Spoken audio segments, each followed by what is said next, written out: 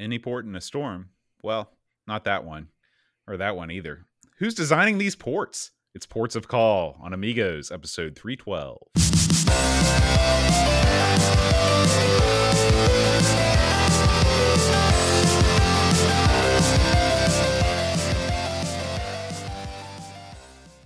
Hi, everybody. Welcome to Amigos. I'm John. And I'm Aaron. And today, Aaron, we're going to be talking about Ports of Call. Mm-hmm. Now, Aaron, I know that you've probably been on a boat before. When was the last time that you went out on the water on some sort of craft? Oh, man, it's been a while, to be honest with you. It's probably been a couple years ago when we were on we went on a ferry down at the beach, so we were in the open water there for a little while. It's funny in this state where everyone goes and gets in their boats and fishes. I never get in my boat and fish because I don't fish. And I don't have a boat either. So it's been a while. What about you? Yeah, it's probably been a couple years since the last time I was on a boat. The last time I was on a boat was in summer 2019. I went down to visit my friend from college. He's got a boat, and he represents the idea that the word boat stands for bust out another 1,000. He keeps his boat. He keeps his boat in a boat garage. Okay. So this is a thing, not so much around here where people just dump their boats in their lawns around these parts, but in other areas, more well-populated areas, there's actually like out, there's the river, and then you've got like a boat garage, and when you're done boating, you pull up to the boat garage, and there's this like crane that lowers down and it picks up your boat, and then it raises your boat and it sticks your boat in a hole in the boat garage. Now, this sounds expensive to me, Bo. Oh, yeah. It's so expensive that one of the preconditions of my friend getting the boat was his aunt or somebody, one of his relatives was, we'll pay for the boat garage if you pay for the boat. Now what's the size of this boat? This is probably, I'd say it's about 15, 16 feet, something like that. So it's not. This ain't a rowboat. It's not a tiny boat. This is a full-on cruiser style boat. You could pull water skis behind or something like that if you wanted to. We can't go through this whole boat thing. And by the way, never have two men said the word boat this many times in a 3-minute period. I'm trying not to say yes every time. But we've got to talk about your various boat excursions and your on-again, off-again love affair with boating. Yeah. Because you talked about the boating being expensive. You've dropped a couple buckaroos on the boat. What was the allure to you to be on the open water? Is it because of your name?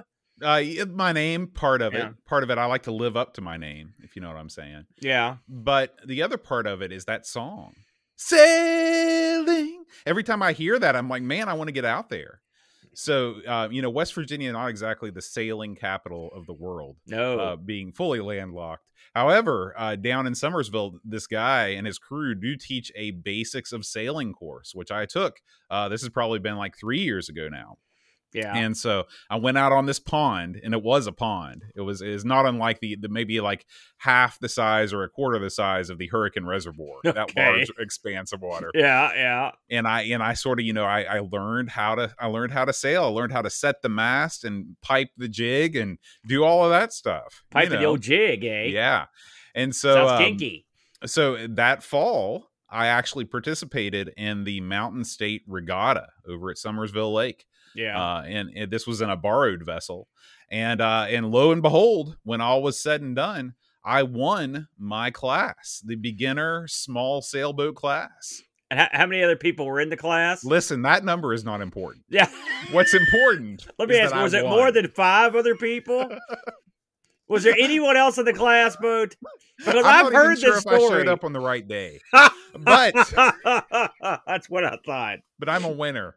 Oh yeah, well done. So what listen, when I hear the word dinghy, you're the one that comes into my head. But why did you lose your love of the sea, Boo? What happened? What happened was I knew that I couldn't have a sailboat. And the reason why I knew that is my wife told me you cannot have a sailboat. You don't have a boat garage for that. Right. Thing. I don't have a boat garage. And so I decided, well, what about an inflatable boat? And so That was your first mistake right there. Yeah. So I went on Amazon and I spent a couple days because whenever I get into something, I really get into it. I researched the inflatable boat. And here's the thing about the inflatable boat. You don't want to paddle an inflatable boat because you're not going to get anywhere. So I was like, I got to hook a motor up to this thing. Yeah. And what do you need for a motor? Well, you need a motor, but you also need one of these big honking car batteries. Okay. Does that go in the boat? It goes in the boat. You just dump it right in the boat, in the inflatable boat. Okay. Yeah. So all of this stuff, I ended up spending about $600. It all arrives. And as the guy was carting in the incredibly heavy boxes, including the box with the incredibly heavy car battery, I started to have second thoughts. Really? And I thought maybe when I blow the inflatable boat up and I put the battery in, what if it causes the inflatable boat to sink to the bottom of the lake? Yeah. You know? And with that thought, I returned every single thing to Amazon, and I have not thought about boating since that day. Now, you wouldn't actually physically blow up this boat, would you? Like you have a pump or something? I did. Right? I did. I spent a lot of money on the pump, but I think the way there still is some manual blowing involved in the latter stages. You know how it is. Well, no, I don't know. I don't know anything about that. So now you have no more. There's no more thirst for the open sea. It's dead. It's dead in me. Yeah. So, and God only knows what the next thing you're going to get into. It could be pottery. It could be cooking, underwater basket weaving. You know, I did watch a documentary. This was recommended by somebody on the Discord. Yeah. About self-made cast iron. No. Okay. There's a new rule in our Discord. Do not talk to Boat about any hobbies. That's out. Because I can't have that. I need Boat around. And unfortunately, there's not an inflatable boat that I can use as a co-host. So please stop doing that. All right, Aaron. I think we should stop doing this and get on to this week's Amiga News. Amiga News. Gamble Train. All right, our first story this week, Aaron, is not an Amiga story at all, but it is related to our Amiga community here. All right. Last month, we had a Amigo's High Score Challenge, unlike any other on the ZX Spectrum, and it was all about Asteroids RX. Yes. Our friend Alan, Happy Coding ZX on Patreon, coded this brand new version of Asteroids, and we had a community challenge where our community and his Patreon community went up against each other to compete for the top scores that will be shipped with the game when it does ship on itch.io. So I want to congratulate all of the winners, particularly Z9K9, who came in second, and Hermsky, who came in fourth in the global leaderboards. You guys both did a great job. Congratulations to everybody that played, and thank you to Alan for extending that opportunity to us. Man, representing Boat. Yeah, you played a little bit of that on a stream, didn't you? I did. I did play it, and I thought it was quite good. And the version I ended up playing was still not even close to being the completed version. He added a lot of extra goodies after I played it. So that's one I'll be definitely going back to try out. Yeah. All right, Aaron. Coming up next, our good buddy Doug, 10-minute Amiga Retrocast, has come out with a new episode. This is episode 104. He's broken the 100 barrier, Aaron. Yeah, well done. And he's talking... Yeah.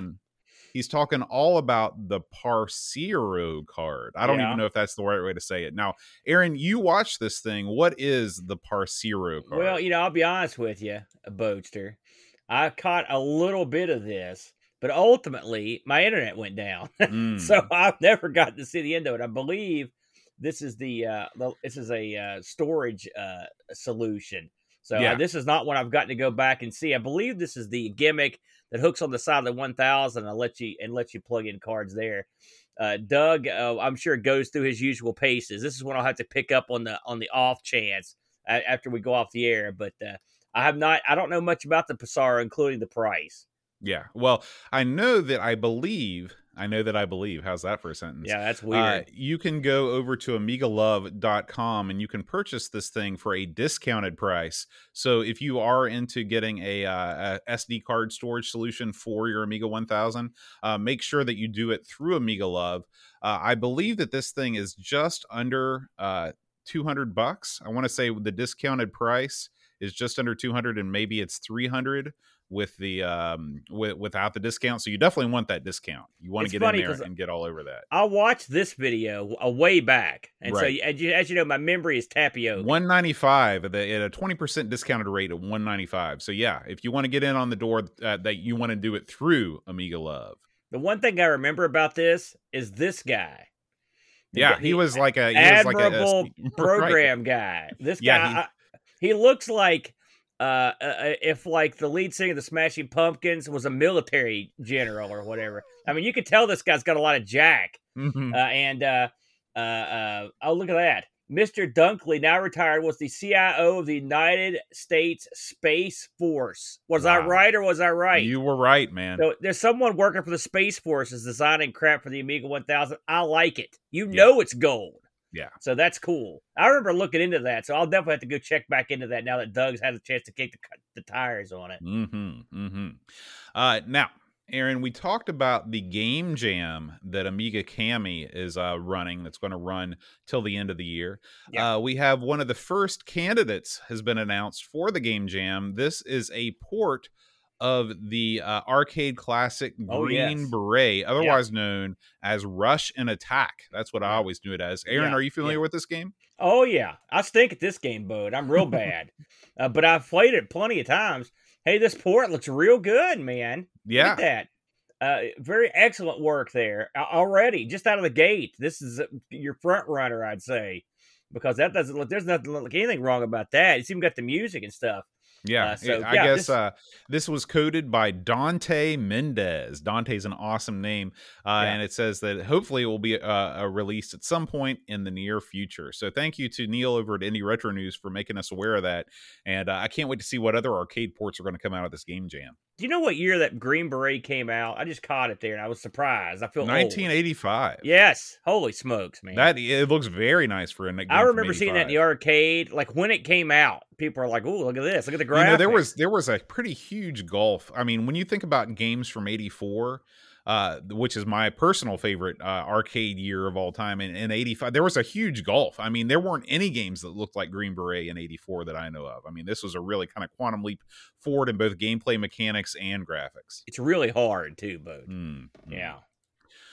All right, now from the sublime to the ridiculous, there is a new Amiga game that has been rediscovered. So it's not really new. It's from '92. And this game, Aaron, is called Radical Moves.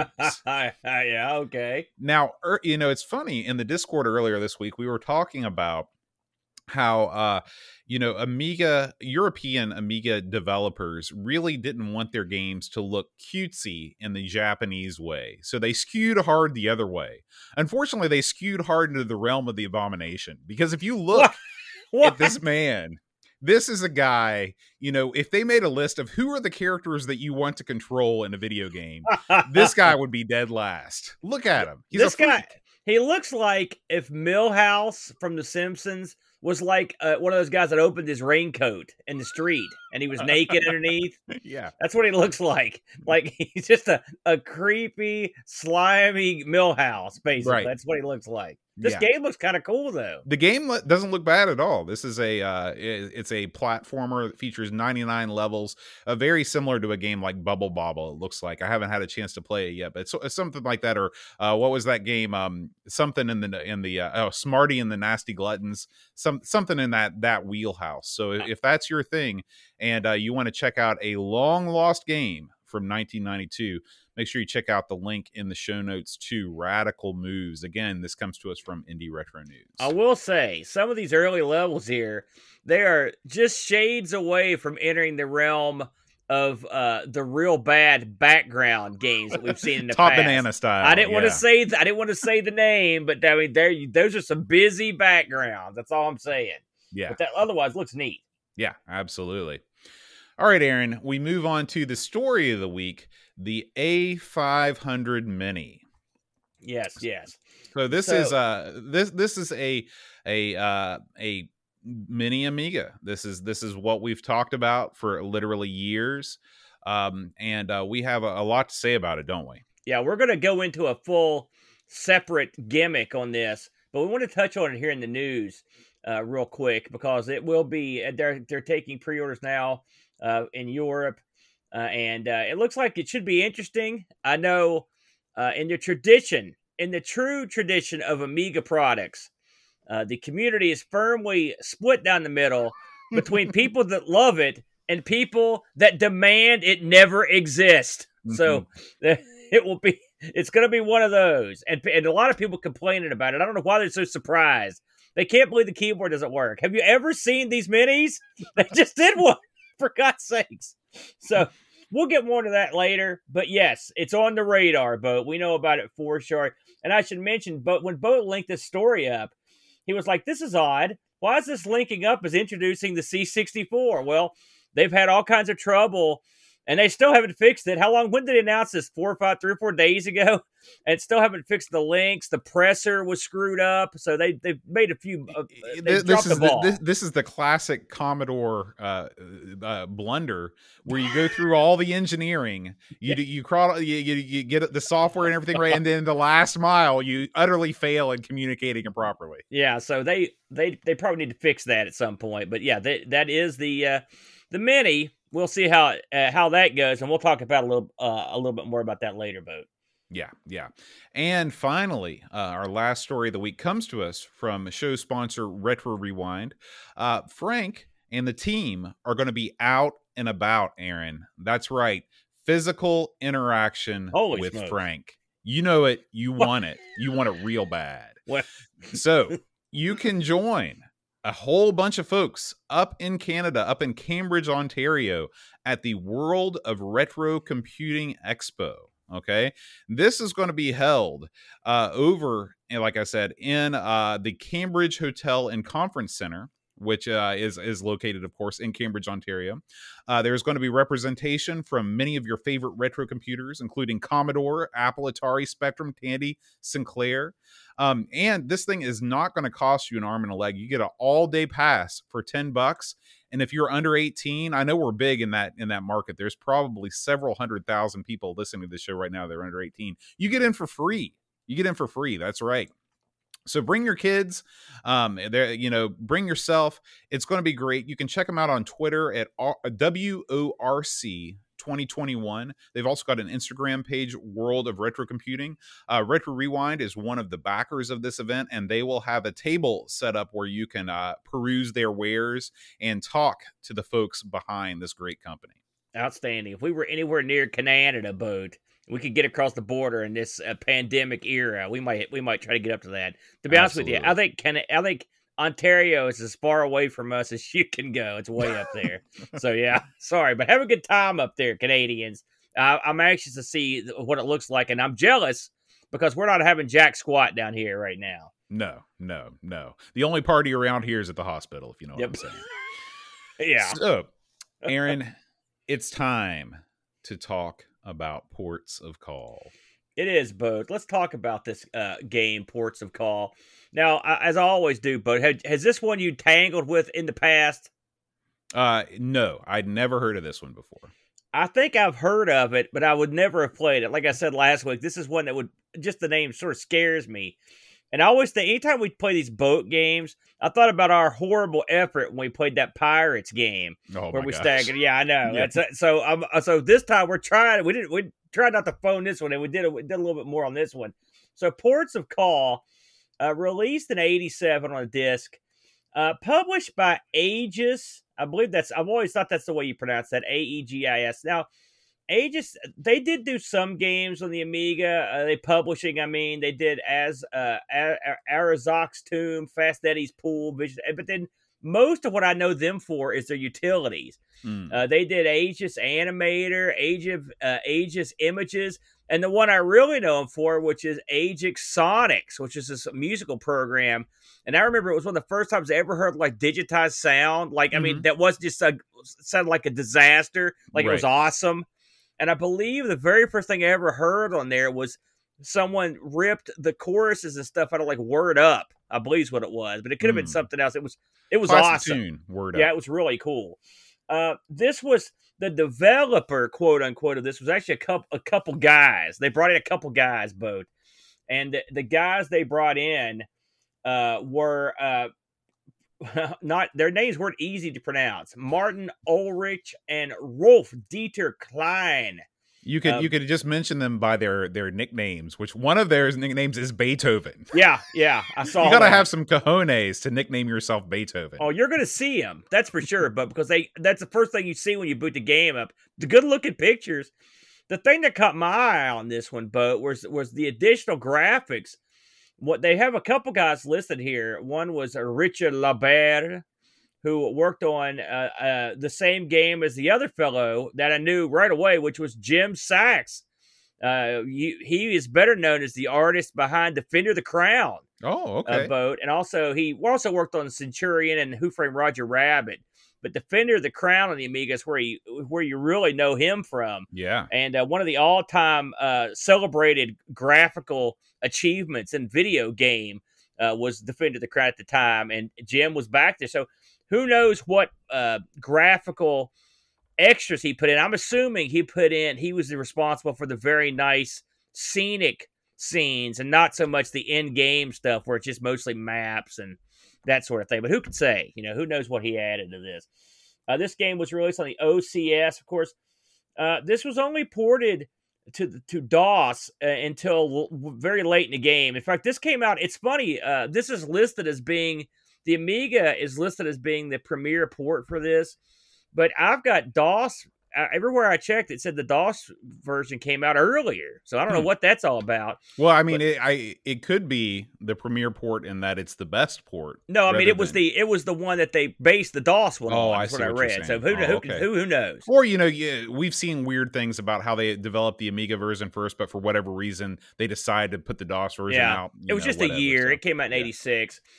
This also eventually, amazingly, got released for Windows and for iOS and Android. So this is something you can still play. I believe this is still around in the App Store.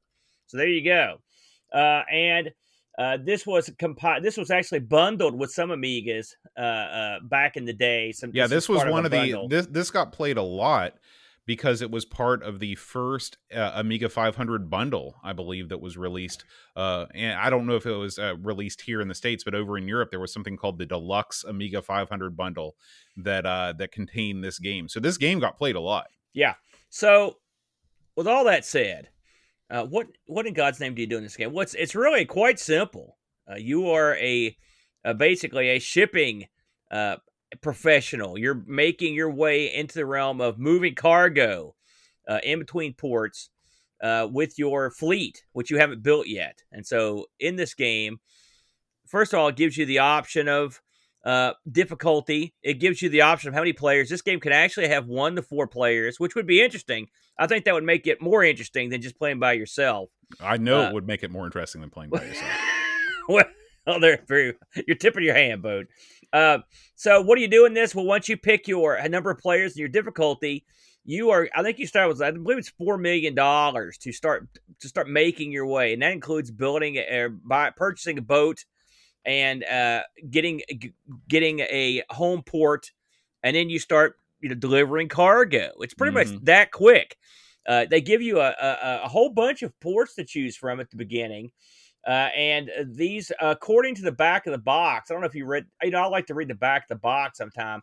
According to the back of the box of this game, the people that made the game went all over the world, or they didn't go all over the world, but they went over lots of the world investigating these ports to like render them appropriately in the game. Do you believe that? No.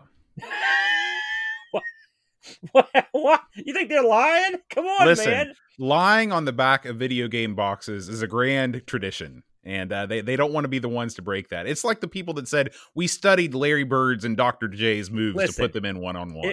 And I quote, to ensure realism, the authors performed extensive research on the location at shipyards in Bremen, Hamburg, London, Paris, Ismail, Jakarta, Singapore, North America.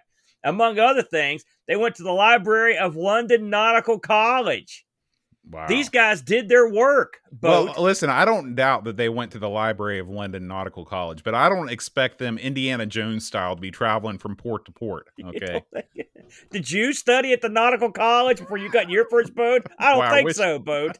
We don't have a nautical college in West Virginia. You think they have a degree in inflatable boats over there at the nautical college? I don't want to know. So first you get to go boat shopping. All right. Now, why don't you chime in here? What did you think about the way this game starts out, the overall feeling, and how you begin the game? And I'd like to hear what you personally did and chose to start the game with, and the times you've played it. Okay. Well, the game starts wonderfully. This is where the guy that they got to do the King's Quest art. I imagine this was his contribution to the game. Yes, the box coming down, the ocean effects. In 1987, there was nothing that could render graphics at that kind of fidelity other than the Amiga. It looked quite nice. It was very nice. It was great. It was great. Unfortunately, once you get past that, the sort of graphical splendor of the game fades just a little bit. Yes. The game is basically when you get started, it's a series of menus. You select the number of players, you select the skill level that you want, and then you are greeted with a map of the world. And this is sort of the home base. In a way, this game is very similar to Where in the World is Carmen Sandiego. I was just going to say that. That's exactly what I thought. They give you this big premise, but you're sort of always not actually doing anything big. Right. Yes. And so the first thing that you have to do is you have to get a ship. Okay, so you go to the ship vendor. Now, when you go visit the ship broker, you do get kind of nice pictures of sort of model ships. But what it all comes down to is there's ships you can afford and ships you can't afford. And basically you can afford to get one pretty okay ship, or you can afford to get two sort of bad ships and maybe like 2.5 awful pieces of junk, I think is the way it comes down to. So, and the whole concept of this is one of these games where the docs make it seem like you're going to require several PhDs to understand what's going on here. Here's the dark secret of this game. It's really pretty simple when it all comes down to it. But I'm not saying that's a bad thing, because I would much rather play a simple game than a complicated game, because I am a simple man. So, this game, you can either pick one ship and go about your business doing things with your one ship and try and make enough money to get another ship, or you can choose slightly lesser ships that you're going to spend more on upkeep and fueling to achieve the same goal. You know what I did, don't you, Boat? You went El Cheapo. In the Dowdy tradition. What's the biggest rust bucket you got? I'll take 6. Right. And so from there, what you do is you choose destinations based on the amount of money and the time that it takes to get various places. So, and fuel. Yeah, and fuel. And the game basically just turns into a numbers game where you're trying to maximize your profit and minimize your losses. Okay. And if the game were all that, if that were the whole game, that would be, certainly enough for a game, I think, because there are lots of games that's really all you do. This game, it's funny that it comes to us from Germans, because this really has the feel of a lot of the board games that we play over at Jamie's house. Mm-hmm. I agree with that too. Yeah. And so now there is an office in this game. You can go to your office and you can look at your books, you can look at your accounts.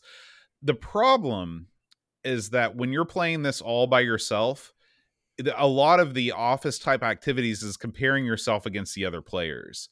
And when it's only you, and there's no AI, we should mention that right up front. There is no computer player available in this game. So you're either doing it alone or you're doing it hot seat with your buddies. Yeah. I mean, there are other boats driving around, but they have no bearing on you, except when they ran into you. Right, exactly. Then they do. Okay, so you choose your charter, you choose the place where you're going to go. You make sure you've got enough fuel to get there. You make sure your ship is in okay repair as much as you feel like you can. And then you set sail, okay, metaphorically speaking, okay? And at this point, you see the map of the world and you see your ship traveling to its location. Okay. And just like playing a Japanese role-playing game, you get to a certain random spot on the board and the game might stop and the screen might flash and you might get sent into a mini game. Okay, so one of two things happens: you either make it to your destination, or you get stopped, and there's some sort of mini game. And all the mini games are pretty much the same. You have to steer your vessel into a blue outline. Okay. And when you do that, you've completed the minigame. It's either you're trying to make it through rocky seas, you're trying to rescue a lifeboat, or you're trying to dock in port. Any of those things are what the minigames are. Don't forget, you're trying to avoid the incoming other boat. Right. Yeah, there's that one. There's that one too. You're right. So this is where the action part of the game comes into play. Okay. And there's any number of ways that you can steer a boat with a computer. But the way that they've chosen is entirely mouse driven. Okay. Which I thought was interesting because this was, developed ostensibly as a DOS release as well as a Windows release, as well as an Amiga release. And at this point in time, mice weren't exactly common in the DOS world. If this game was really released in 1986 for DOS, I wouldn't call that peak mouse usage. Yeah, that's true. That's true. But in any event, and there might be keyboard shortcuts. I know that there was a section in keyboard shortcuts in the docs, but I didn't read it. So, because I knew that the mouse, you could do everything with the mouse. So anyway, what they've given you is basic throttle controls and basic steering controls. And you've got basically a horizontal place that you can drag the mouse to control your steering, and a vertical place to drag your mouse for the thrust or the reverse. Aaron, what did you think about the controls of the ship? The thing that I hated most in this game were the words whenever they said that the tug operators were on strike, then you're screwed. Because that means you've got to maneuver out of the dock, right? Here's how this normally works. When you load your ship up with cargo, then it's time to leave, right? You hit the button to leave. So then it'll say, well, do you want to pay the tow to get you out of the port, or do you want to do it manually? I never, ever did it manually. The only times I ever did it manually, I tried it a few times, and when I saw that I failed, I always paid the tugboat. Mm-hmm. But sometimes the tugboat operators are on strike. Exactly. And then that's when you're boned, because you're going to be repairing your ship, because maneuvering this ship around in port, if ships were this hard to maneuver, we'd all starve. We'd all be screwed, because these things are tough to move. And I actually gave it the college try too. I didn't just phone it in. I successfully left port one time. And most of the ports are horribly, annoyingly built, and they're tough to get out of. They are different, I will say that, but I hated it.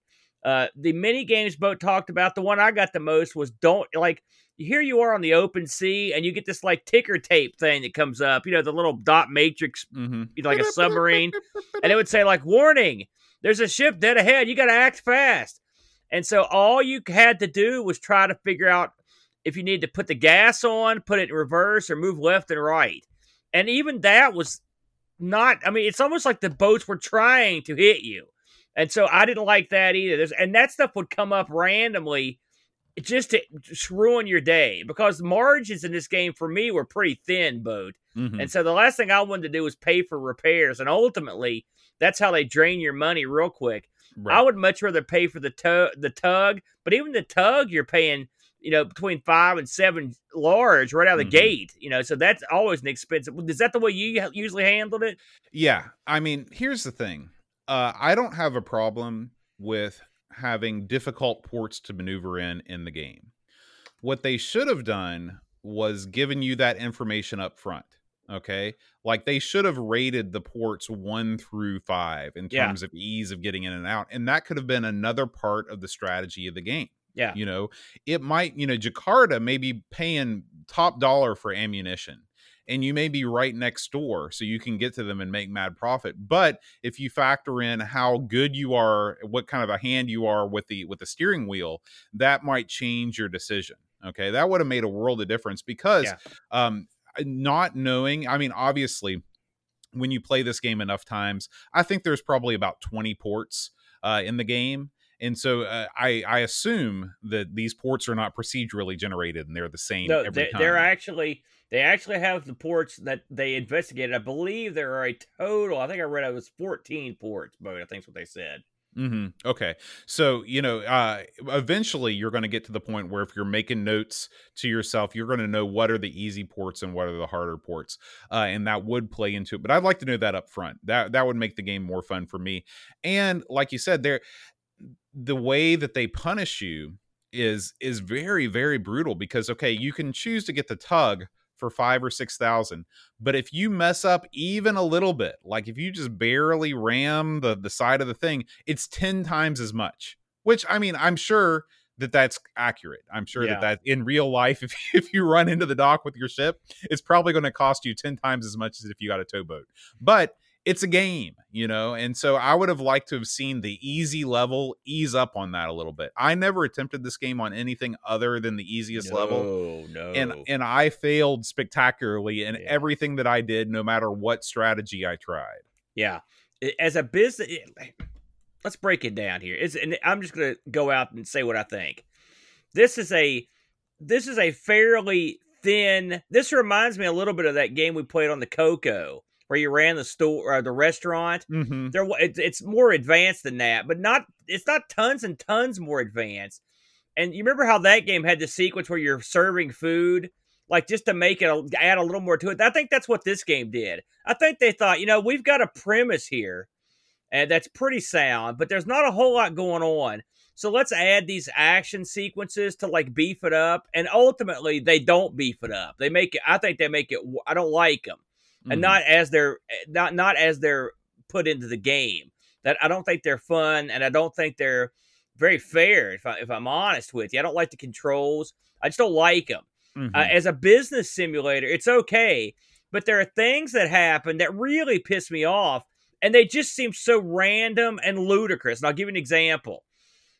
One time, I was in. You could lay over in port, right? Okay, I was laying over in port.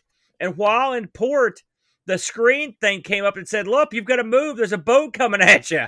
And I was like, wait a minute, I'm in port. And the boat hit me. Yeah. But I mean, I understand why they do that, why they put those random events in, because, again, this is not meant to be a single player strategy 100% strategy game. This is a game that's designed for multiplayer. I don't know that for sure, but I think that that's the case. And so when you're playing with your buddies and random crap happens to you, then you're sitting there and you're laughing when it's their turn, and they're laughing at you when it's your turn to get screwed. It's sort of like playing Mario Party, Well, I understand, but I mean, and another thing that gets me is this: so you're out, you're doing your shipping, right? Mm-hmm. And this happened to me over and over, and every time I played this about 3 or 4 times this week, various sessions of it, and without fail, you get this message that pops up that says you weren't watching your office. Yeah. Someone stole like $499,000. It wasn't like they stole $100,000 or even $10,000. It was like hundreds of thousands of dollars. And that money is, when you see that and you're completing a trip that's going to see you make about 58 large, it's just like you're gutted. It's like, this is easy mode. How the heck did someone in my office make off with more money than I thought I had? They stole $500,000, and it'll happen 2 or 3 times in the same game. Here's the thing. They don't fully explain what you need to do to prevent that, other than just like go to your office, click That's on what random I started things. doing, but it didn't seem to help. I don't know, man. Yeah, and the problem is what's like playing Monopoly. When you land on chance or community chest, sometimes that sort of thing happens.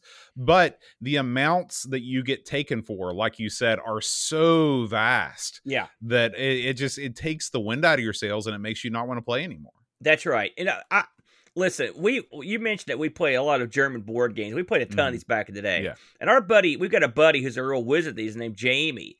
And Jamie has a hard and fast rule when it comes to these sorts of games. He doesn't want any random chance in these games at all. Mm-hmm. All right. So this game tries to walk the tightrope.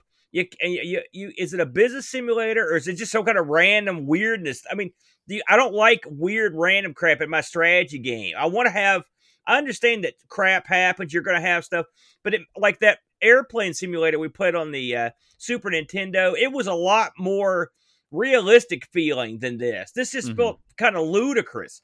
I mean, when how many times does a fully laden cargo ship rescue people out in the sea? You know what I'm saying? And how many wrecks can you have before they just shut down? I mean, it doesn't make any. It's just ludicrous. I didn't like it. You're always in debt. It seems like. Yeah. You can't ever get credit. Yeah. You know, and again, that's why I think that the game was really designed not so much to have a winner, like where you're actually operating in the black, at least not until you get to the very highest level. It's designed to where it's like you play the game for an hour with 3 of your buddies gathered around the computer, and whoever does the least worst is the winner. Well, I mean, but listen, when you're playing a game, that's about as much fun as it sounds. So yeah, I mean, but yeah, I'm not saying that that's a good idea and that they succeeded with making a fun game, but I have a feeling that plays into the fun. Now, I will say, as I buried this game, there are things I like about it. It's not the interface is okay. Like I didn't have any trouble there for the most part. The passage of time, you pretty much know what's going on. I really like the way that they have the simulation elapsed time. It's very easy to understand. Yeah, I like the fact that you can, when you're going out to these different ports, there's a concise list of what's available, what it costs, like, and where it's going, you know, so you can see what kind of profits you're making. The fact that you can lay up and wait for the prices to rise and fall and save gasoline, I like that. Yeah. You know, I like the fact that there are all these different ports, and they sort of kind of represent all the ports to make it sort of feel right. large. And they've got pictures of the ports when you pull in. Yeah. There's a lot to like about lots of things in this game, and I have a feeling that this is just yet another example of a game. If you got this as part of the A500 Deluxe Pack, this and 3 other games, you probably poured a ton of time into this, and this is a game that you could probably get good at if you could master the controls. That's the key. You've got to be able to take the time to master the ship driving controls. Yeah, and you also, one of the things that's neat about this is you can set up how the game's going to work. You can set to play it for a predetermined amount of time. So you can play it till it just ends. You can play for like a short time, a medium time. So you could actually, but here's the thing, like that as well. When you play like we play, it doesn't matter what the time, because you're going to die before the time runs out. You're going to be insolvent. So. I'd also like the fact that the map, your ship works. I like the fact that you can see all these other boats in the water. Like I said, this would be kind of a neat, if they could, this concept might even be kind of neat as something you put on the internet with a bunch of people, and they've all got these different boats, and maybe have the collisions and stuff be realistic. You know, maybe even have it so you can send spies or people to undermine your opponents, to get in their office and do stuff. You know, that might be kind of fun to do. Stuff like that. Absolutely. You know, that might be a way to go. You know, we mentioned that this came out on DOS. I will say the comparisons on these, this is a pretty stark difference in the two. I mean, not everything is a stark difference, but if you look at the quality, the DOS version of this, I have to say, I thought it looked pretty decent, all things considered. The opening is way better when it comes up. It looks a little more refined. Oh my gosh, look at that! But I noticed that here's the thing. I noticed that the DOS version of this was shareware, Boat. What do you think of that? It's kind of well, I will say that the ocean definitely doesn't look as good on the DOS version, but everything else looks pretty similar. Yeah. I think the shareware model is always a good model. You know, you put a level out there, you let people have the opportunity to buy it if you want to, because the alternative is that you put it out there for the old piracy model. And then if you pirate the game, you know, there's no text in there that says, hey, if you actually want to pay this, send me some money. You're at least giving people a chance to pay for it. So if this is like, so that you can play this. This might be kind of fun to pick up. It'd be interesting to see what they refined on it, Boat, in the newer versions. Then, you know, if they added any of the things we talked about, it might be kind of neat to see what had been done to it. I had a chance, Boat, to look this up to see how this thing fared. There weren't a ton of reviews for it, but there were some. The people at Lemon really liked this. 8.15, Boat. Yeah. So pretty popular. Amiga Joker gave this an 80%. AUI gave it a 6 out of 10, so 60%. ASM gave it 85. And Computer Gaming World looked at this, believe it or not. They didn't give it a formal number, but they said Ports of Call provides plenty of challenge without being bogged down with lots of economic details. The game has a save option, but it's very hard to drop anchor and come back another time. I always wanted to set a course for just one more Port of Call. Very poetic. Wow. They worked in all the metaphors there. Yep. Yeah. So do we get any Discord action on this thing? We got a lot of Discord action on this. Go for it, man. This is a game that people remember. We start with Ricky DeRocha. He says, a cool strategy game let down by the annoying action sequences. This game would be a lot better if the action sequences could be switched off. Lord Soup says, yeah, and I agree with that. They could have easily done that and just made a different mode, and that would have been worth it. I agree. Lord Soup says, whole lot of fun taking your company with a few third-hand tubs or maybe just one ship up to a multi-super ship profit machine. A good game to play with a few pals. A few of the action sequences are too punishing. Rescuing a castaway, I'm looking at you. But for the most part, having to park your ship or steer it out isn't too stressful in most ports. How much fun you can have is determined by how much the action sequences hinder you, and I think the option to switch them off would have helped for some. My friends and I got pretty skilled back in the day, and only a couple of hellacious ports would cause us any struggle. Grab some gaming pals, get the beers and pizza, and play this until the beer starts holding you back too much. That's when I push through. A fun game that really deserved a sequel, refining its strengths and countering its flaws, but the devs got ripped off pretty hard by piracy. A game I look back on very fondly. Maybe there's a touch of the ruby sunglasses going on, but 8 out of 10. Nice review from Lord Soup. Well done, Soup. Negsol writes, my introduction to the beautiful world of business sims when I was a kid. While it has the charm of a board game, the action sequences are too fun to fail at. Are fun to fail at. Oh, sorry, I think I said that wrong. Especially playing with friends. Graphics were outstanding for its time. No wonder, as J.D. Sachs of Defender of the Crown fame was involved here. I love to see the ship's syncing animation, sending SOS music and sound was fitting. Controls are adequate, however, steering a ship leaves much to be desired. For especially higher speed ship engine settings seem to change the physics of the steering too much. Looking at it now, I feel the game was not finished and was missing some important aspects like AI, player interaction, more random events, and a better economy. Yes. All in all, a game is great for kids and beginners. I don't know about that. However, nothing that will keep you hooked after other than the nostalgia involved. 7 out of 10. What would the Luke say if you gave him this one, Aaron? I don't think he'd sit down for this one, but I don't and those action sequences wouldn't get the job done either. I can tell you that right now.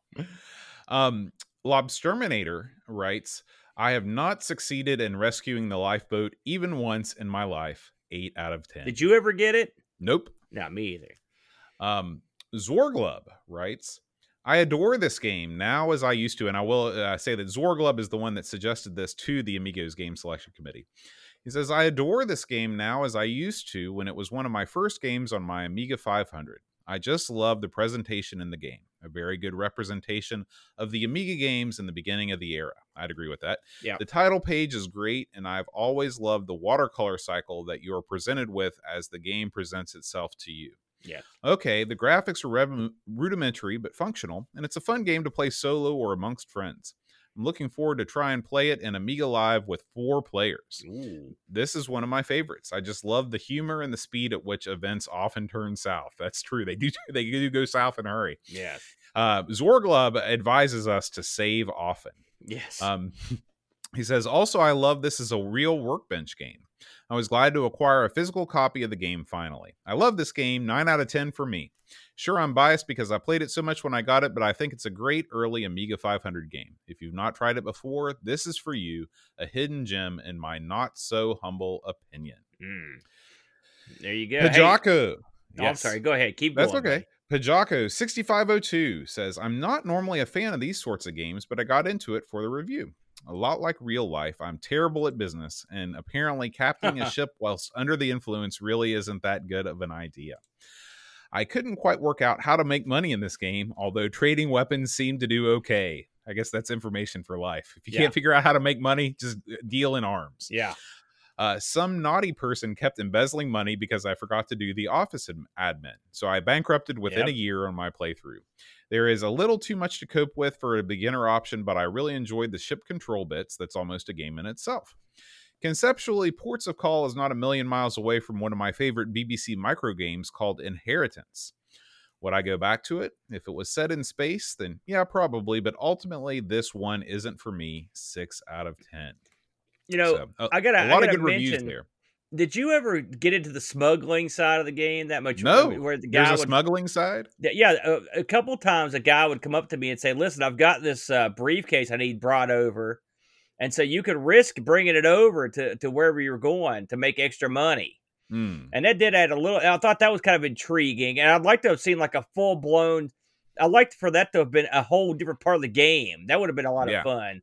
You know, so I thought that was kind of cool. Listen, there's a great, I mean, you could really add just a couple things to this and you could turn into like Elite on the open seas. You know what I mean? Yeah. You know, remembering that this came out in 87. So this is a pretty old game and pretty young, old and on a very young machine at the time, or several young machines. This game would have soared on its interface alone, because this was an interface you really hadn't seen that much in other games. And I look at this sort of the same way that I looked at Deja Vu back in the day, a game that uses the mouse in a good way to, you know, where you're dragging stuff around to access some menus. And again, you mentioned this and you were dead on. This was not something that was widely done in gaming back in the day, where you were using the mouse to do this stuff. So one thing you have to take into account with a game that's this old is the ingenuity to come up with a way to get all this information into the game, make it playable. They didn't quite get all the way there, but I definitely think a sequel would have been something they could have really made a lot of improvements in. Yeah, and I will say that I would like to check out the updated version for Windows that has been released. I did accidentally skip over. I noticed this as I was talking about the reviews. Let me get back to it real quick. Negsol says, a few years back, I decided to support the programmer of the game by buying a license to his reimagining of Ports of Call for modern PCs. And he says that apparently a few months ago, a new version, Ports of Call XXL 2021, was released. So if you're into, seeing what these guys have been up to and seeing what improvements they've made, they're still out there doing this stuff. And very good. If you are interested in reading all about the history of this game, this is the first time I believe this has ever happened. The authors of this game have actually written a book called Ports of Call, Making of Classic Game, Gameplay, Programming, Scripts, and Future, that has been released. You can get this thing, Aaron. This is a large book, 238 pages, all about Ports of Call. You can get it on Amazon for $56. Might be interesting, Boaster. Yeah. Just to close the door on this, I did look this up on the old eBay boat and see what they're going for. You can buy one of these right now in Canada, no box. It's going to run you $63, your best offer. Now, I thought that was pretty high. So I looked to see what had been sold. This sold recently in Australia for $55. And this sold recently in Germany. This sold in Germany. Not even sealed. Just a box copy of this game. $513 US, Bo. Boy, for this. Crazy. So someone was desperately hungry to get their hands on a copy of Ports of Call. I should also mention there are two different versions of the box I saw. The one that we're showing on our video right now is the white one. There's also a red one. It's blood red. The other version. I think this is a little more inviting than the other one, but it's there. So I don't know if that was maybe the pack-in box or budget release. I don't know what it is, but there you go. They were both released on the Amiga, so it could also be something to do with where that box was released. But right, that makes sense. Yeah. All right, Aaron. Well, why don't we leave Ports of Call? Why don't we pull out of our port and head on over? Are you driving the boat this time? Because if you're pulling out of port, I'm calling the tug operators over here quick. That would be no good. Yes, let's have them tow us over on the old YouTube channel, Aaron. What's been going on over there?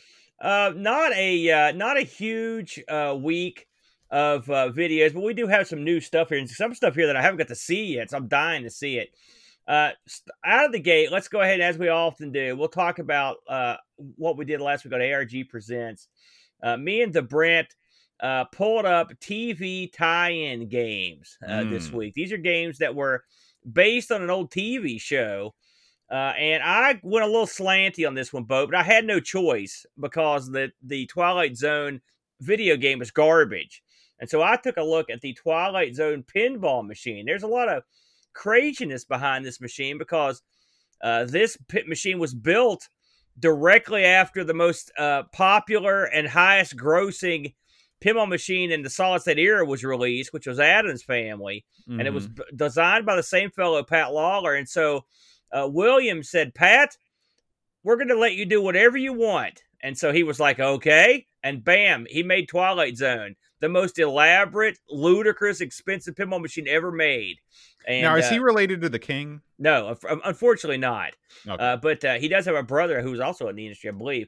But yeah, this was quite a game. I don't know have you ever played this in real life, but I think you have, haven't you? I have. I've played this, but this is one of these games that I think it's beautiful. Yeah. But I just don't. I can never understand what's going on. Yeah, it's convoluted to say the least, but it's a beautiful game. Of course, I'm a big Twilight Zone fan, so I go into a little bit of that. Now, my brother went down a more conventional path when he chose Star Trek: The Next Generation for the NES. You're an old Nintendo guy. Have you played this one? I played it for the first time when I wrote a review for the show. Yes, this is a very ambitious game. It's a very unique game, and it's sort of cool. It was better than I thought it would be. I agree. I wouldn't say it was big fun, but it was not just a game where you do platforming or have an overhead space shooter. I mean, they actually gave it a shot here, and this was late in the NES's stay, and so I thought that was a pretty decent job here. The music is not great, but I think that's really everything else is pretty good. So I thought we had a good time on that episode.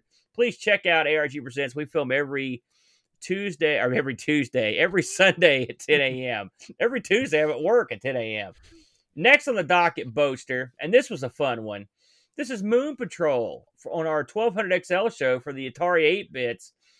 We had a lot of fun. We're both big fans of the old Moon Patrol. What'd you think of this one, Bo? What'd you think about this episode? It's one ugly buggy. That's true. We liked this game, and it compared favorably to the C64 version, but we both had a very similar problem. It's the fact that the Moon buggy itself looked like garbage. And we happened to get a note here on this from Catherine Matega, who had just mentioned she says making an attractive buggy way more challenging on the Atari 8-bit on the C64. C64 just has better sprites. She's from Nitro, right? She's saying From a Distance. No, that's Kathy Mattea. You're thinking of a guy. However, if the name Catherine Matega rings a bell with you, it did with me. She worked on many C64 titles and Atari 8-bit titles. The thing I remembered her for was that she was involved in the incredible effort to successfully port Dragon's Lair to the Game Boy Color.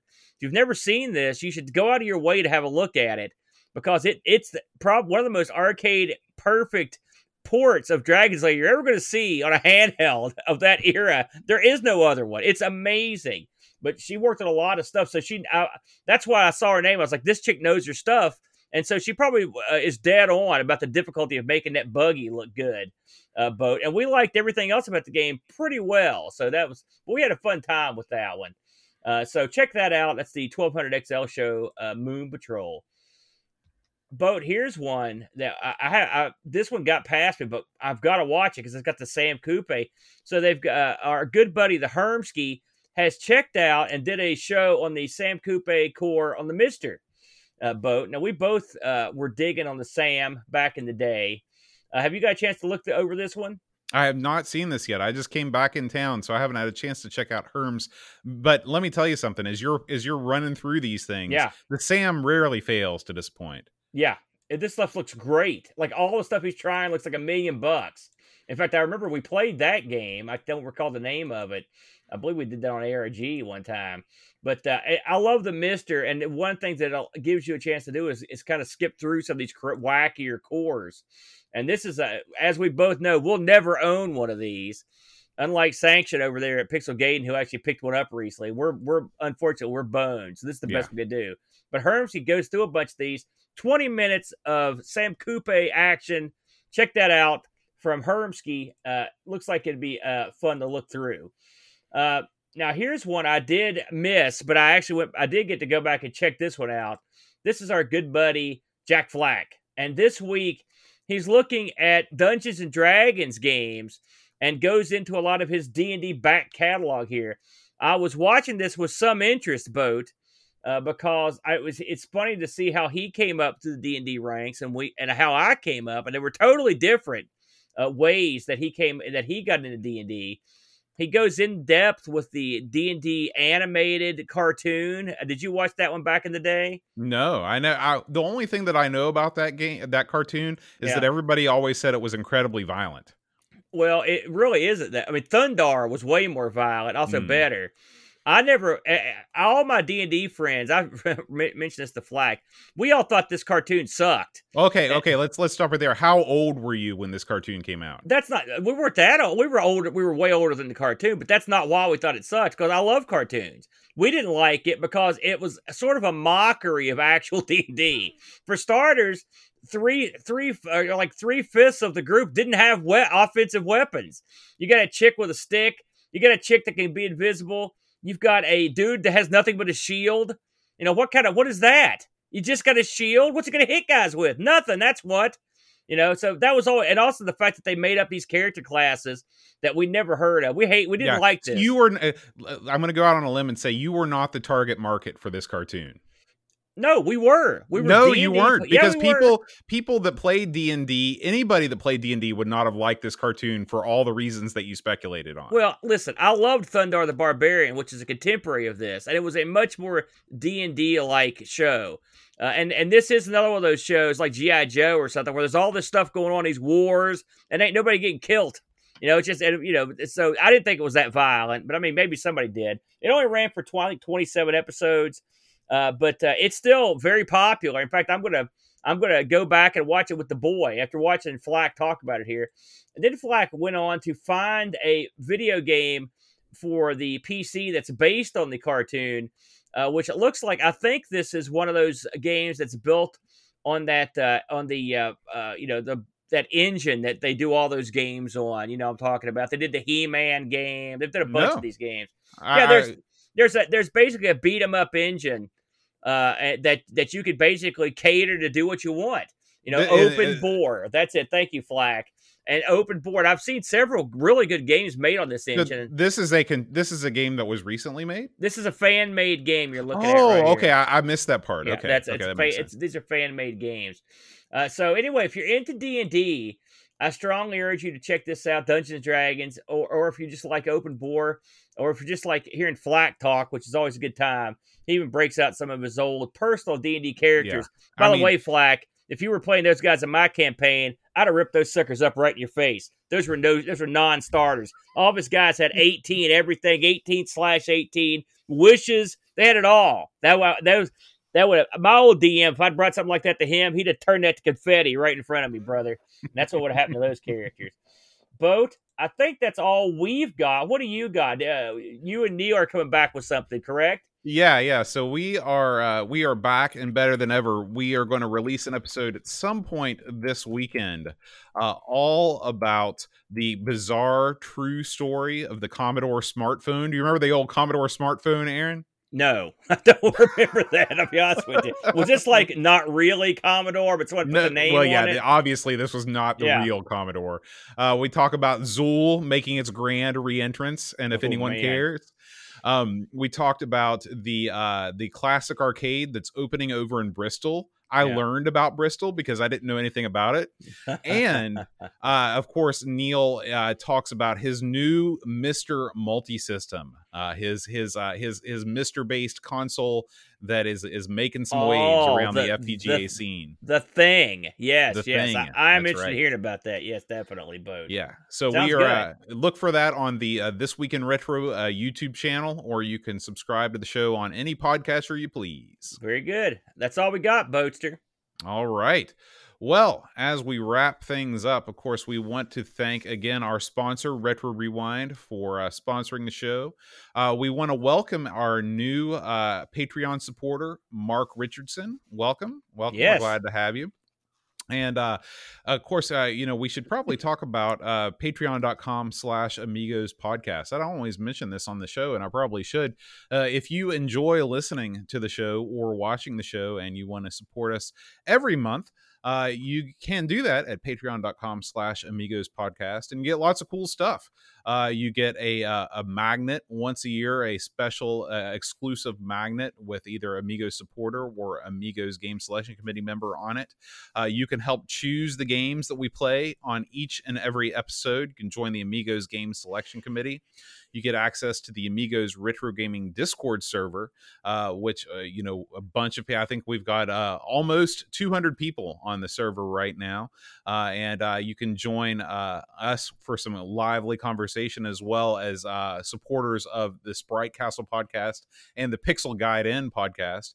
It also gives you exclusive access to the home of the TeamSpeak Irregulars. Bam. Oh, we should mention, Boat, in case anyone's wondering, we have officially changed the name of the channel, the TeamSpeak Irregulars, to, guess what? The TeamSpeak Irregulars. So if you're subscribed to what was the old ARG Presents channel, don't worry. Everything's still there. Nothing's changed. But we've changed the name because it doesn't make any sense to be called the ARG Presents channel when we don't have any ARG content on that channel at all and never have. So the TeamSpeak Irregulars are on TeamSpeak Irregulars of Twitch. We are also available on the TeamSpeak Irregulars on Twitter.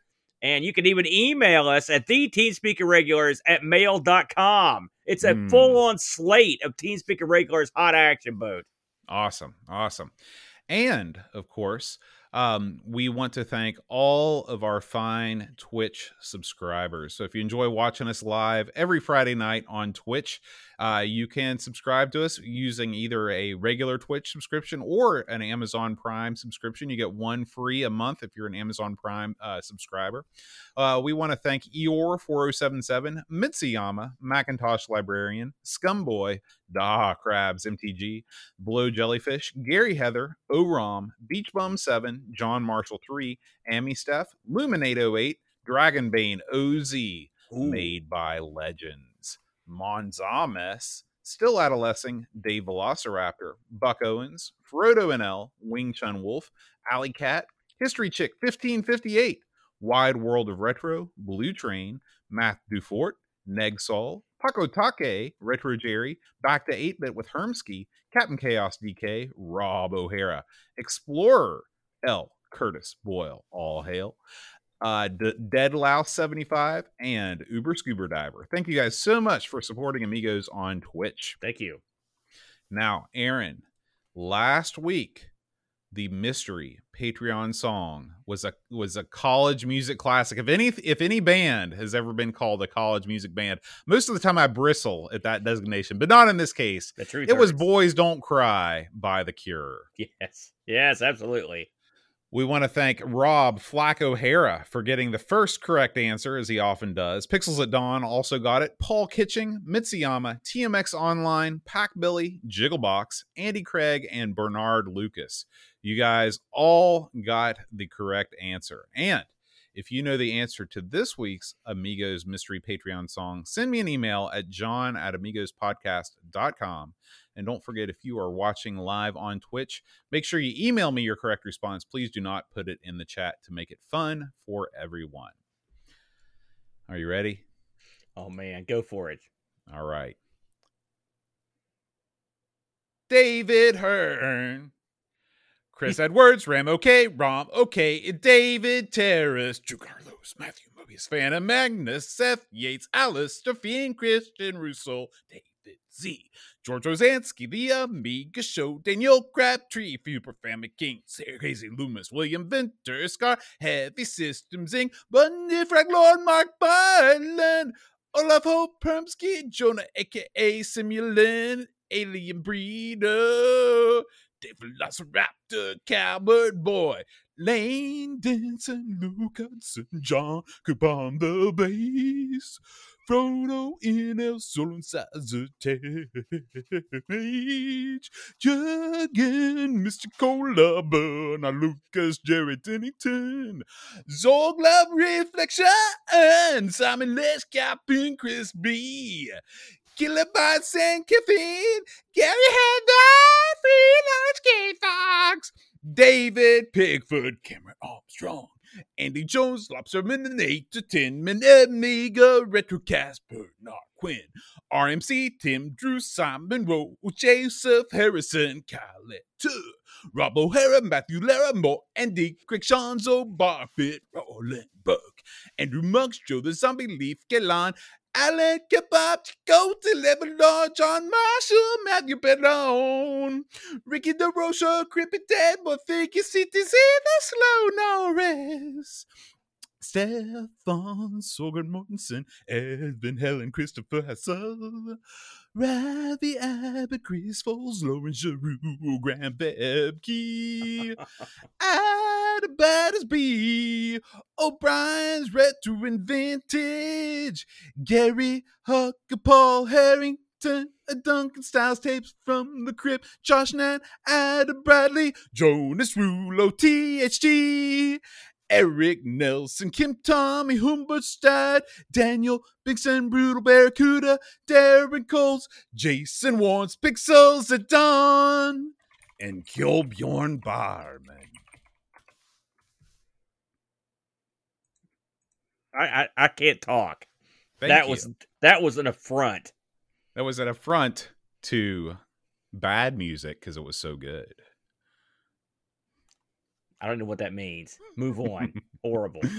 All right. So, let's see. Next week, Aaron, on Amigos, we're doing a little thing called Public Domania. Oh, it's back again? It's back again for the first time. Oh, no. So, we have our illustrious Amigos Game Selection Committee has chosen 2 titles for us to play. As always, there's 2 games on a public domain week. We're going to be playing Biplane Duel, a game we know a little bit about, and Alienator, which I have not played. Good name. Good name.